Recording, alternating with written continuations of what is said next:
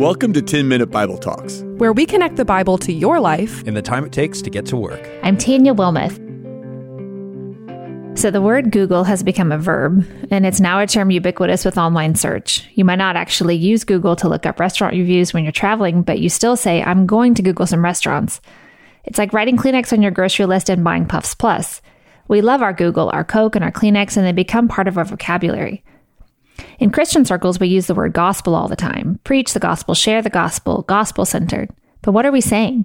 What does it mean to share the gospel? Is it posting a Bible verse on your social media page? Is it confronting family members who are making choices out of step with the Bible and telling them why they're wrong and how to change? This is a question I've been tossing around amongst a pretty cool group of women over the last few weeks of a book study, and I'm going to tell you where we keep landing in a little bit. But for now, let me take you into Acts chapter 8 and why we're even talking about this today. Chapter 8 opens in a pretty dramatic fashion. Verse 1 says, "And Saul approved of its execution." And by the way, Stephen was just stoned in the previous chapter. So Saul is going to become Paul. He's going to get around to a lot of sharing and preaching the gospel later on, but for now, he's the ringleader in what just happened in chapter 2, the stoning death of Stephen. And the rest of that verse says, "And there arose on that day a great persecution against the church in Jerusalem, and they were all scattered throughout the regions of Judea and Samaria except the apostles." It says, "Devout men buried Stephen and made great lamentation over him." But Saul was ravaging the church, and entering house after house, he dragged off men and women and committed them to prison. We're actually not going to talk a lot about Saul or Paul today, but I think at this point, he thought he was a gatekeeper for the church, when he was actually just really, really hurting people.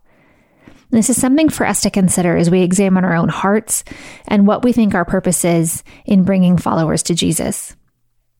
See, before he ascended into heaven, Jesus told his followers they would be hated. They would be killed by his enemies who would think they were doing a service for God. But still, when their beloved lay servant Stephen was stoned to death, it must have shocked them. It must have shaken them. And what we find out in these verses is that not only are the apostles being persecuted for their beliefs, but now for the first time, the rest of the church is also undergoing persecution. Not only is Saul ravaging and continuing to ravage them, but the Jewish leaders are actually now united in their opposition against the first Christians. So Stephen's death was really the beginning of a widespread outbreak of persecution.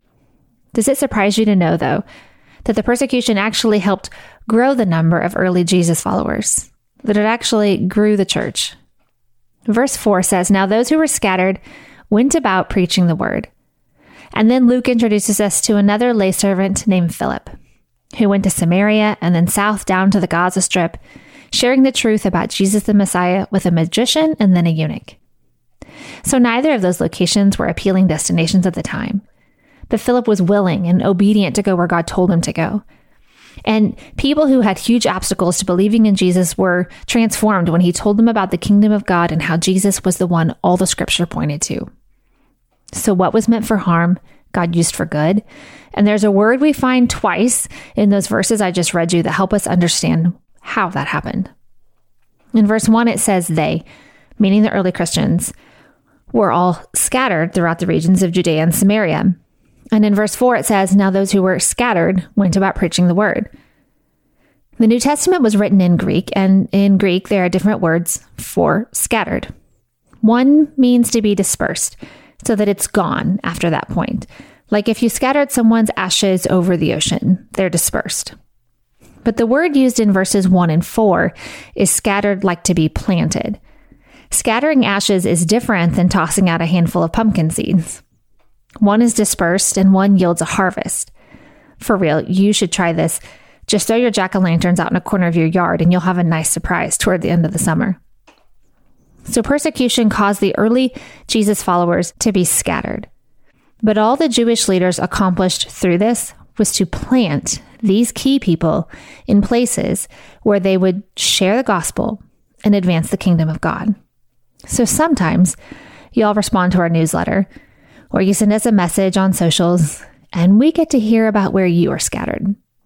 The Philippines, Great Britain, New York, Australia, and a family of people who don't embrace your faith, the first in your family to become a Christian, on the mission field, off to college. Wherever you find yourself today, maybe scattered by family or work, or education, or something else, Do you consider yourself planted in that place? Are you putting down roots in your community? Not just your town, but the people you see around you, like at the grocery store, or at your running group, or in your book club, or in the student lounge, or the work cafeteria? Are you building relationships with those people? And this is the heart of what I mentioned we were getting to earlier.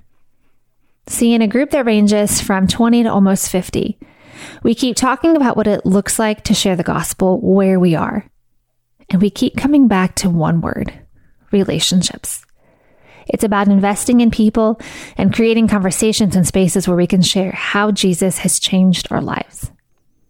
How do you tell a resistant family member that the kingdom of God has come through Jesus Christ?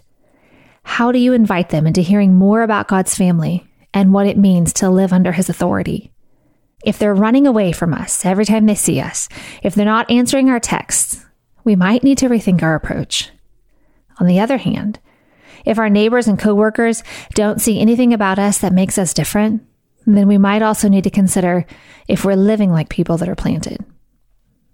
I think sharing the gospel begins with the condition of our hearts.